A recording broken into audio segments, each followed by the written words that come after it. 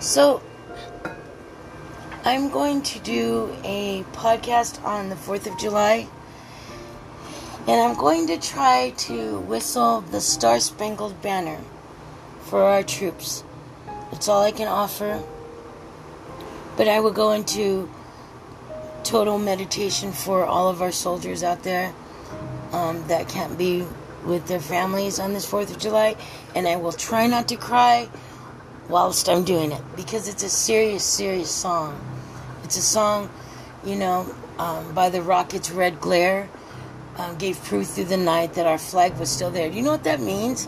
That means that while our guys were on the battlefield, the only light in that pitch black darkness of hate that they could see is that flag of freedom was still there.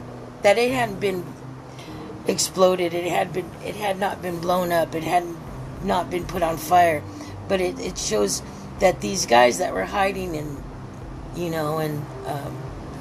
Fox, what do they call those? Anyways, the ditches that they used to dig, the Fox Gloves, Fox Caves, I'm not sure. Don't I sound stupid? I'm sorry. I don't claim to be the smartest in intel on the planet, but I do know what I'm talking about.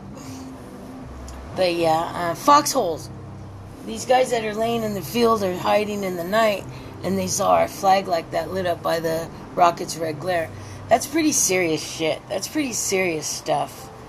I can't imagine. It's crazy what our guys go through in war. Not just our guys, but men around the world. It's insane what men go through. And for them to come back home to their families, I don't know, it's just the hardest thing to imagine. Just getting dropped off in the middle of nowhere. You've never been there before. You don't know where the fuck you are. And, when it gets to be at nighttime, you have to decipher who's your camaraderie and who's your enemy, and still make a fateful decision. Split-second decisions these guys go through. So, like I said, I will come back on here on the 4th of July and whistle the Star-Spangled Banner, and hopefully I'll make myself stronger so that I don't cry, because it means so much to me what these guys do, so I can have my freedom here in the United States. Namaste. And sayonara for this evening.